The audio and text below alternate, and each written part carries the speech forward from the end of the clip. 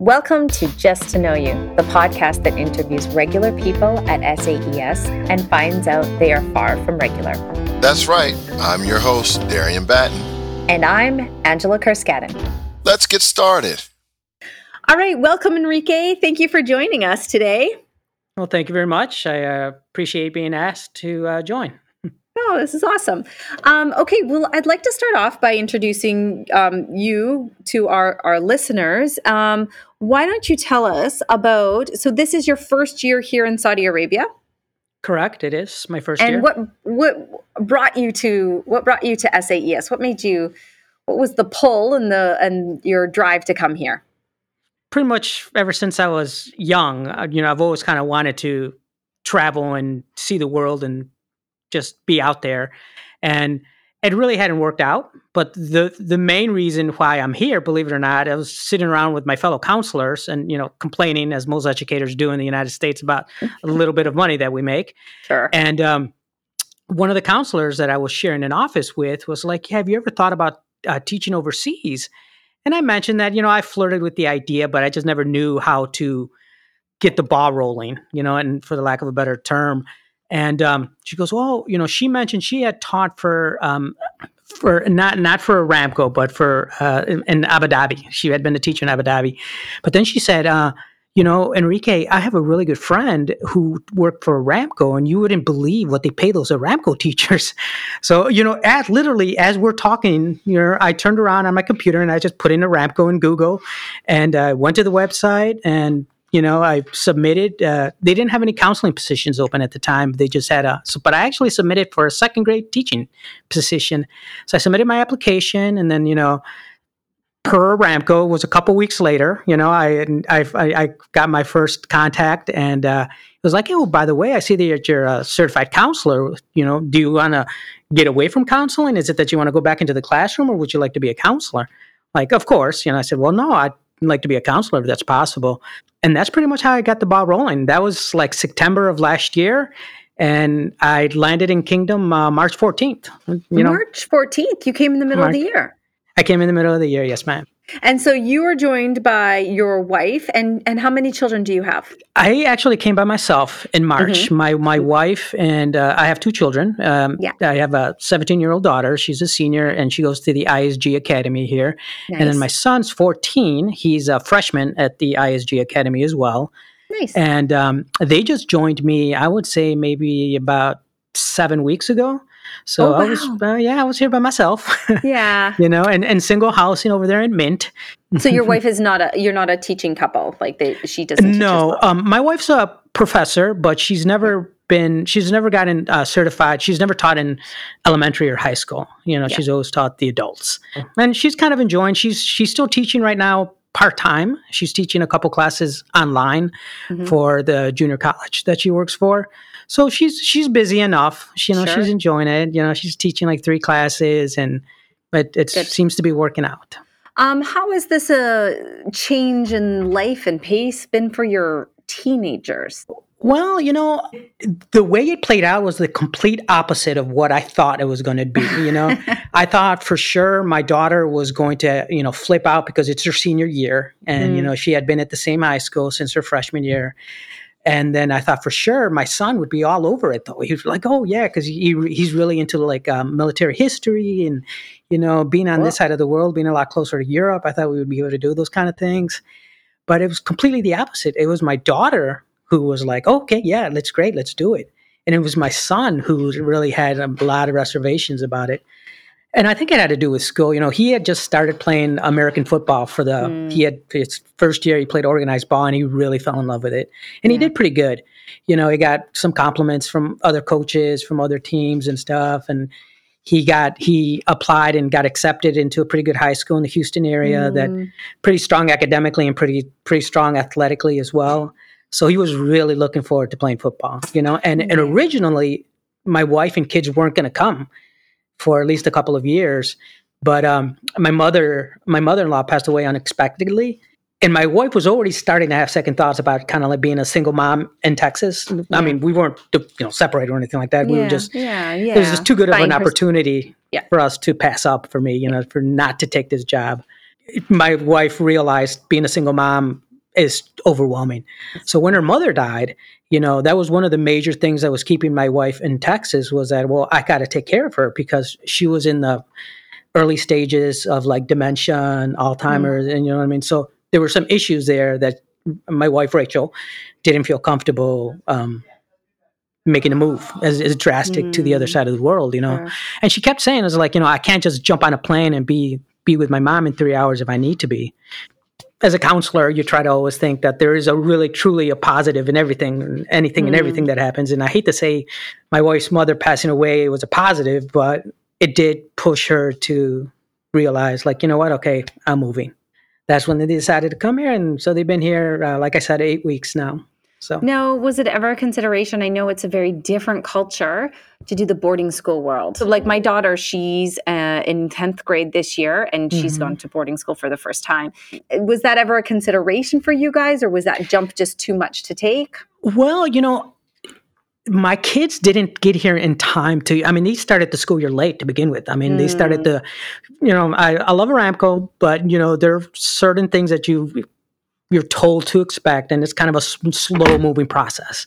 And getting my family visas and, the famous yellow paper, which is literally a piece of yellow paper, by the way, when you eventually get it, that took a while. So they were late starting school. They didn't start school about 2 weeks into the school year.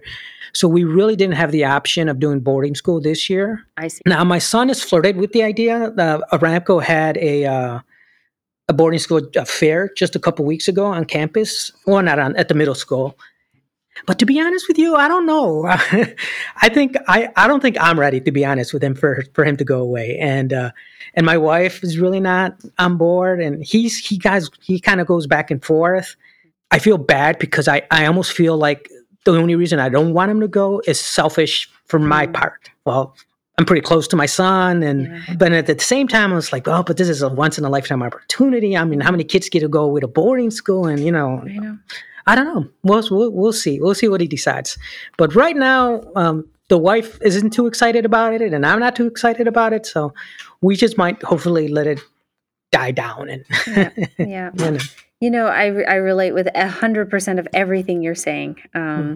I think everybody that's listening to this is probably saying, yep, I was there, or wherever they are in their journey of, if you've got little children, you just don't ever see this as it's never your plan. It's not really kind of what you thought you were going to do. But, and I think I think it works for some people and some families. And yeah, I really struggled with figuring out if this would be a fit for our family. So far, it's been a positive experience for us. But it's a huge decision. It felt, especially that part where you said, I don't know if I'm ready. That's how I felt. I was like, I don't know if I am ready for that. When you think about your kids, if you were to think of 2 words to describe your son and your daughter, what words would you use? I would say it's completely different. My son has always been a very social, he makes friends pretty easily. Kind of easygoing, kind of mellow, And then my daughter's always been a little bit more high strung and stuff, a perfectionist, and she really pushes herself pretty hard to be a perfectionist. I always find it so interesting that they're brothers and sisters growing up in the same household with the same, the same parent. Pretty Same much DNA. the same DNA, but it's amazing to see the individual personalities develop, and they don't really haven't changed that much. It's not like, one day she was, this and the next day she's that. We've seen this ever since she started talking, and the same with him. So those personalities were there, and hopefully we've developed them. And so let's kind of take it back a little bit. You are from where? Oh, I was born and raised in Chicago, Illinois. And so I don't mind sharing my age. So I was born in 1971 in Chicago. I was first generation born in the United States. My parents were immigrants. So Mexican-American, Mexican immigrants in Chicago. And I was back in the 70s. And so English was not my first language. Actually, I always tell people that, Popeye taught me how to speak English until I got to kindergarten. And then I went to a small Catholic school, so they didn't have bilingual programs or anything like that. So they just threw me in there. In a way, I think I've done okay because, I did, undergraduate degree and my master's degree, and but it did affect me in the sense that I have a pretty severe stutter issue in early elementary, but it was just it was a weird stutter. I was thinking about this, getting ready for this, interview. It's like, it just dawned on me that the stutter that I would deal with, it was just when I was called on to read at school. So I never really experienced much of a stutter, like speaking to pretty much anybody else, So it was kind of like school associated. So I think it might have been with the case. Maybe I was just a really nervous kid, and I did have high anxiety when I was early years. But anyway, so I was born and raised in Chicago, and I lived in Chicago till I was about 24. And then at 24, I this is one of those kind of a long story, but I have a condensed version of it. So I was 24. I was like 24. It was in 1996, and or 23, in that ballpark, maybe 22. I don't know. I'm not a math guy. But anyway, so my mother had gotten sick, and she was having a severe back pain issues, and we couldn't find what the problem was. I mean, we had taken her to specialists in Chicago and, doctors in Chicago. I mean, we couldn't find what the issue was. So come January of 1996, she came and she spent some time. My dad's side of the family lived in the Houston area. So they came down here to spend some time in the Houston area. And the weather was wonderful. You know what it is. When I say down here, in my head, I'm back in Houston, I guess. But I'm thinking Houston. I was there. I was there with you. Okay, perfect. Thank you. So, so my mom gets to Houston. It's January. It's like complete night and day from Chicago. Chicago's like 30 below zero, and Houston is like 80 and sunny. So whatever issues she had, it made her feel a lot better. So at that time, kind of fast forward a little bit. My brother was the first college graduate in our family, so he was back in the day of computer programming was his major. So smart guy.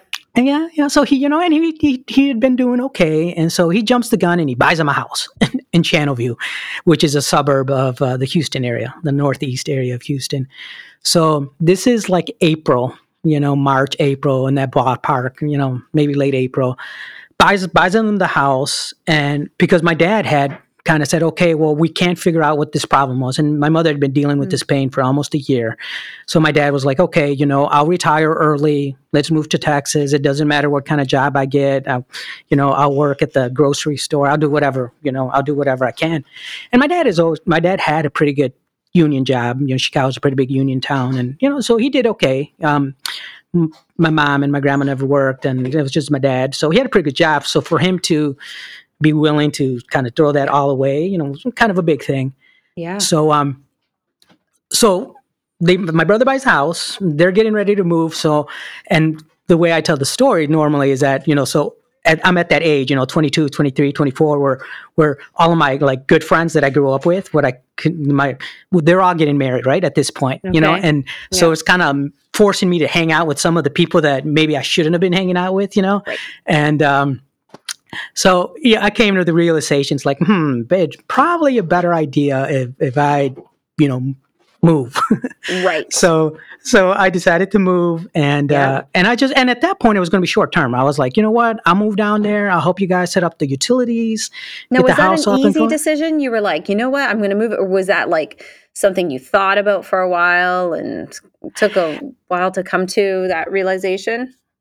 I felt it was, as I look back on it, I think it was kind of easy. And I think it goes back to my desire to travel.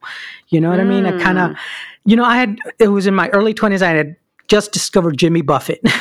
And so I was really into that whole fantasy of like living the adventure and being out there and, and it presented itself as an adventure, and I was like, you know what?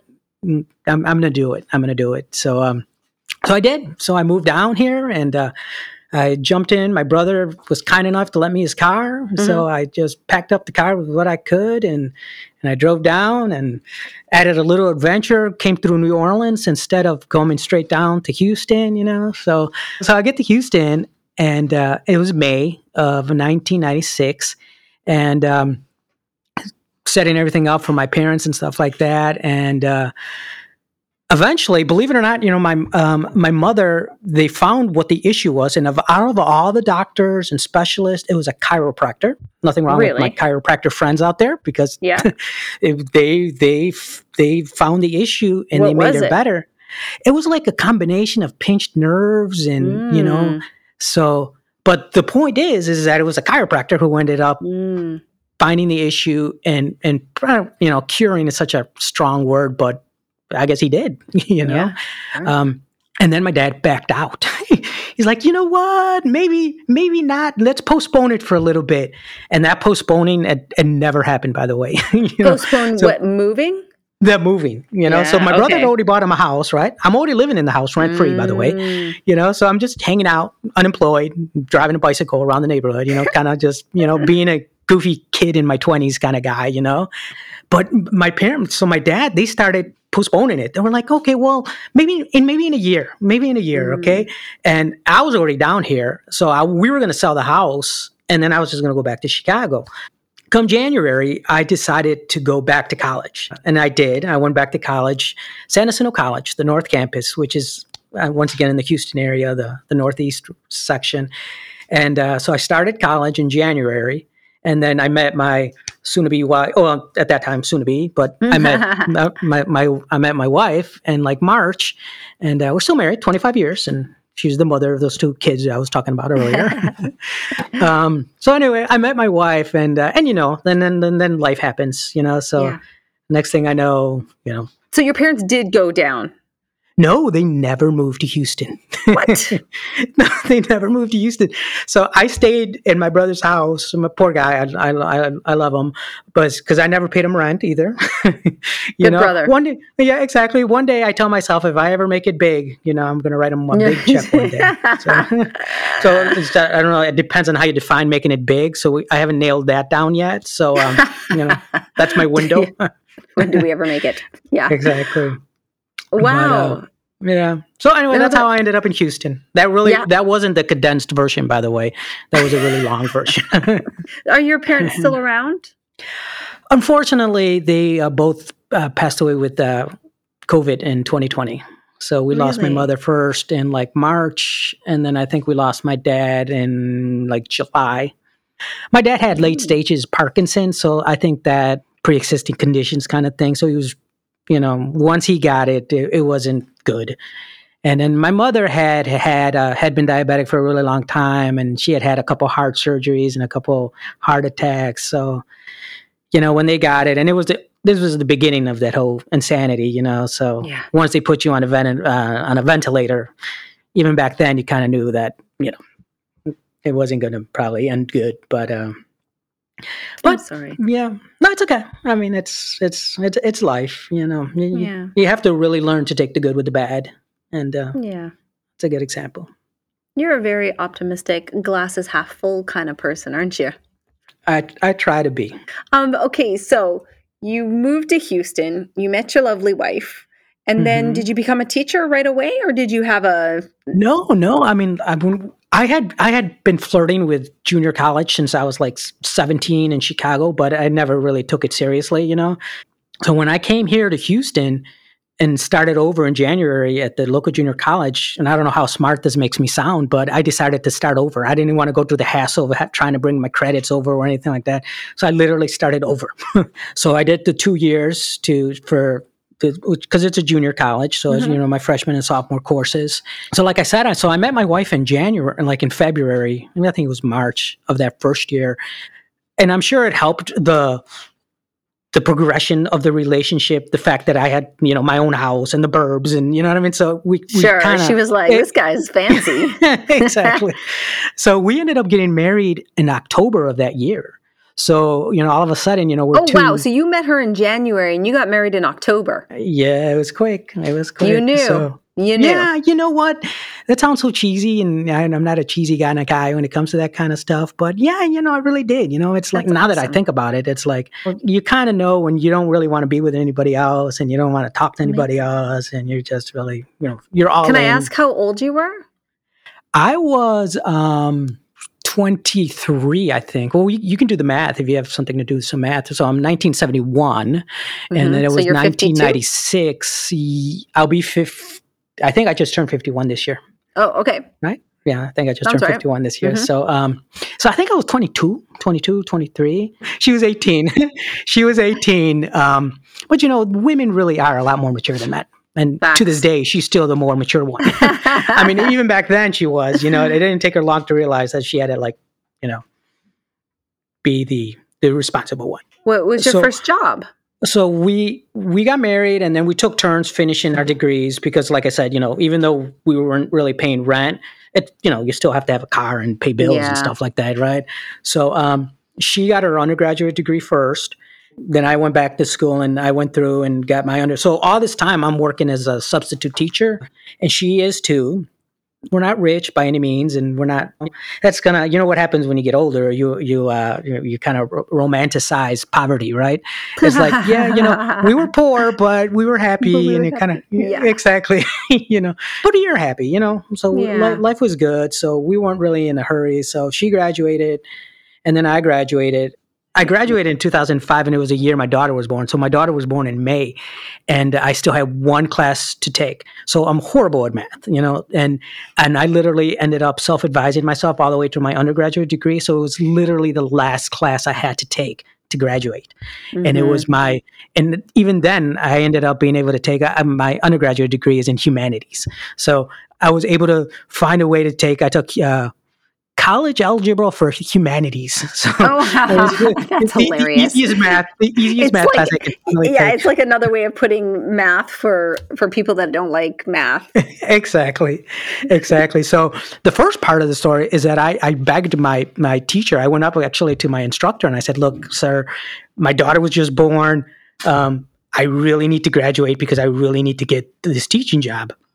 And I had just had just signed a contract. And even with that was kind of a silly story in the sense that I had to sneak into a job fair because in order to go into the job fair, you already had to you either had to have graduated with a teaching degree, or you had to already have a letter showing that you had gotten into an alternative certification program. Okay. I don't know how familiar people are with that, but in the states where there's high need of teachers, certain states will offer an ACP program, which stands for Right. Alternative Certification. And as long as you have a bachelor's degree from an accredited university, you can do this ACP program. And but the thing is that you can't get into job fairs unless you have that ACP program letter, and you don't get that letter until you get your degree. And I wasn't going to get my degree until I passed that last math class. So I heard about a job fair and I literally snuck in. And then I snuck in. And at that time, my wife's grandmother had worked as an aide for one of the local school districts, and they knew her and they loved her. And I went straight to to their table, and this is Rudell's grandson-in-law, and they introduced me and they interviewed me and they hired me. So they hired me, but I hadn't even graduated yet. Right. So now the pressure was on to pass that math test or class. Yeah, exactly. So, but I think I ended up getting a C, and I don't know how much of that C I earned, but I worked hard. What would you look back in your life and what chapter of your life do you look back with the most fond memories? Well, I mean, if it was going to be something that I'd already lived, I would have to say it was probably my elementary years as a student. I went to a small Catholic school, St. Anthony, south side of Chicago in the neighborhood of Roseland. It was kind of, now that I think about it, it was kind of like a magical place and a magical set of years. It was so small numbers. We had lunch. We had like lunch ladies, which were like the mothers of my friends. They would come in and they would make homemade food like every day. And to this day, some of the best memories I have about eating food is, from these ladies. That's so opposite than the stereotypical like cafeteria where people get like mush on their plate or something, Exactly. But yours sounded amazing. Yes, it was. And, just overall, it was just a really good experience. I really enjoyed it. And I don't want to say I liked school because I was never really a good student until, my college years, but I liked my friends and I liked my teachers, and overall life was good. You're young and you're innocent. And, some of the best memories I have about like Christmases and stuff like that was in that window. There's something magical about a childhood, right? Exactly. It's just, I once heard somewhere that we either spend the rest of our lives either trying to recapture our youth or trying to forget it. what part of your life was kind of the most challenging, and you look back on those years and you think that was hard? The phase of my life right before I moved to Texas, I was just, kind of being a knucklehead, the way late teens, early 20s Yep. boys will be like, and not really putting the priorities in line that I should have, At the same time, you can't really question life too much because I kind of stress myself out sometimes. It's like, well, what if I would have been serious in school? Then I wouldn't have moved to Texas and I wouldn't have met my wife and I wouldn't, what I mean? But it's like, it's kind of a silly thing to think about. But I would say, that phase. So probably from like the 16 to like 21, 22. I mean, I had fun. Don't get me wrong. I mean, there's some fun memories there. Absolutely. But now as an adult, I kind of think, well, maybe I wasted some opportunities there, wasted maybe a little bit too much time with kind of, quote unquote, having fun, Yeah. Were they hard though? Were they hard years? I think they were hard, maybe more as I think about them now. I wasn't like depressed or anything like that at that time, you know what I mean? But I was starting to feel like right before I moved to Texas, it was like, man, I shouldn't really be in this position. I shouldn't be almost 23. My friends were graduating college, getting married, and they seemed to be following the prescribed American life plan where, I was still kind of hanging out with some friends, maybe, midnight, 1:00. And, I was making decent money. I was selling insurance. So it wasn't an issue about not making money. Yeah. But, I was spending it all, literally. And so, it's just, I wouldn't say they were hard, but you know what it was? I would think, and it's interesting that you just bring this up because the first time I really thought about it, I just don't think they had meaning for me. They weren't meaningful years, I mean, they weren't meaningful. They weren't, now I feel a little bit more fulfilled, you know what I mean? I kind of fell into the world of education and I'm the school counselor now. I really liked being a school teacher and I've really enjoyed being a school counselor. I think it even goes back way to when I was a kid at elementary school. I wanted to be a priest for several years, for quite a bit of years. I maybe even as a kid, I kind of knew I wanted to do something more than just, just make money and have fun, So I would say that's why maybe it was probably my most troubling years that I would consider. I feel like you're really insightful, and I feel like you really dug deep with that. And thinking back on those, I think I really like the word you used. It just didn't have meaning to you. Now, when you think about who you are today, what are your values? What are things that define Enrique? It almost, I find myself almost living in two different worlds, So I'm the school counselor guy, and then I'm the parent guy, Sure. A value that I would say that is important to me is, consistency. You have to be consistent, you have to be ethical. And sometimes when I try to explain to people, I said, to explain it in the most simplest way is that just if just you personally know that you tried your best every day, those days add up. And then eventually you're going to be in a good position. But it's not somebody else tells you you did a good day, you had a good day, or you're doing good. It's like it's a you thing. Are you doing your best? Are you trying your best? Only you know that. And that's kind of the way I kind of try to live my life. It's like when I was teaching, it's like, I tried to be the best teacher I could every day, even if I accepted that every day wasn't my best day because maybe I was sick, maybe I wasn't feeling well, or or whatever the case might be. Just try to make the best of every day, and eventually all those days add up, and hopefully get you to where you want to be and be the person that you want to be. So I heard you say two words there. You said your values are being consistent and being ethical, and to you, consistent means trying every day. Is that right? Like being your best you every day, and that's consistent. Yes. I would agree. Yes, ma'am. Okay. Yes. When you first said consistent, I think what popped into my mind is being the same person all the time. Would you say that that's part of your definition? Well, it's interesting that you put it that way because, technically, I mean, and kind of turn this into like a philosophy segment, but, we never really are the same person, right? I mean, we're literally a different person tomorrow than we were today, just because of life experiences. I mean, the Sure. simple fact that we survive today influence who we are tomorrow, right? Absolutely. So I guess when I say consistency, it's not necessarily being the same, 100% same person, but I guess maybe consistent in just, the way you treat people, what things you value is important and what things you work towards. I guess that's what I mean by consistent. Man, do I love a consistent person. Like just for you to value that, I think being a person receiving that is so appreciated to the world. I feel like people who are not consistent with who they are, that's a hard person to have in your life when you're not quite sure who's showing up. And then your second value you mentioned was ethical. Do you think that's rooted in your upbringing and being in a Catholic school? And I think I think so. I would like to think so. The interesting part now is that I'm not a practicing Catholic, and my wife and I consider our family like we're religious mutts. She was raised in a strict Southern Baptist family, and then I was I did Catholic school all the way through, and now we attend the Protestant group. So, but I would say yes. I would say yes that I think it had a lot to do, and I think it had a lot to do with my parents. So they're they were very old school. My mom never worked. My dad always worked. My dad. Unfortunately, I really didn't spend a lot of time with my dad because he always worked second shift. He worked in a factory, I guess they would call them plants in Texas, but he made boxes.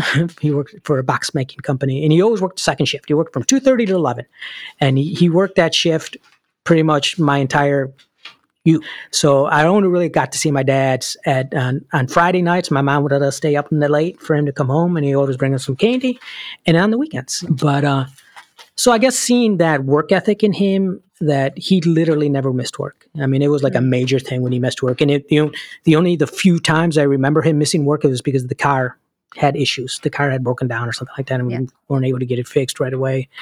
And then, I was lucky enough to have been raised by my mother and my grandmother. My mother's mother lived with us my entire childhood. So that was always consistent, you know what I mean? In the sense that I always had a mom and a grandma there, and I guess I had it pretty good. Now that I look back on it, and I feel that I had it pretty good. I'm just blabbing. I'm sorry. Like I warned you. As an educator, I blab. No, that's what this podcast is all about. At the beginning, when I asked you about your values, you said, "Well, there's a counselor me, and there's a home husband father me." Do you feel like those values change with who you are, your consistency and your ethics as a counselor and as the home Enrique? Sometimes I feel it's easier to be the teacher / counselor than it is to be the parent. You know what I mean? Because I mean, at home, I always tell people who will listen is that at home, I'm just a goofy guy. I'm just, you know what I mean? I'm just a goofy Enrique. I'm not really like Mr. Chapo, Mr. Chapo, the teacher, or Mr. Chapo, the counselor. I'm just, goofy dad who I'm a really bad speller, and they tease me about that. And I have a really bad short-term memory, They're constantly teasing me about this kind of thing. So, I mean, I'm just, you know what I mean? Which is okay. I mean, that's life, Yeah, it's family. That's what I feel like that's what they're there for. Exactly. Keep us grounded, right? Remind us who we really are. I think I want to wrap this up and kind of end it. You talk about being a counselor with when you talk about being a counselor, I see your eyes kind of looking up, and I feel like there's a real soft spot in your heart and in your body, and like when you're talking about your job. Can you tell me about what is it about being a counselor that you love? It was almost kind of the same thing. I mean, when I tell people what pushed me into counseling was one of the things that I enjoyed the most of being a classroom teacher was kind of the social emotional aspect of it, not necessarily the academics. I mean, I was decent test numbers and everything like that. So I mean, I was okay with the academics as well, but I really liked what I enjoyed most about being a classroom teacher was creating that safe environment where a student was able to thrive, And unfortunately, teaching in inner city Houston, some kids didn't have that at all at home, It was the classroom that the only place they had that, the only place they felt, loved and cared for and understood and safe. I think that's a big part of it. And I think that's what really pushed me to want to become a counselor. And now, I mean, I literally get to do that every day. You know what I mean? It's okay to strive to be perfect, but, you try to get them to understand that, we're never really going to be perfect, and if you don't start to accept that, you're just going to cry every day, and you want to cry every day. I just, I like helping, and I like helping. I like feeling that kind of a positive in this world, trying to make the world, this sounds really cheesy, but, I really want to make the world a little, hit you with the cheese. Yeah. I really try to make the world a better place, day by day, you know what I mean? Sure. Instance by instant, case by case, just try to make the world a better place. And I think as a counselor, it's one of the few jobs where you really get an opportunity to do that. Well, this has been just such a joy and a pleasure. Thank you.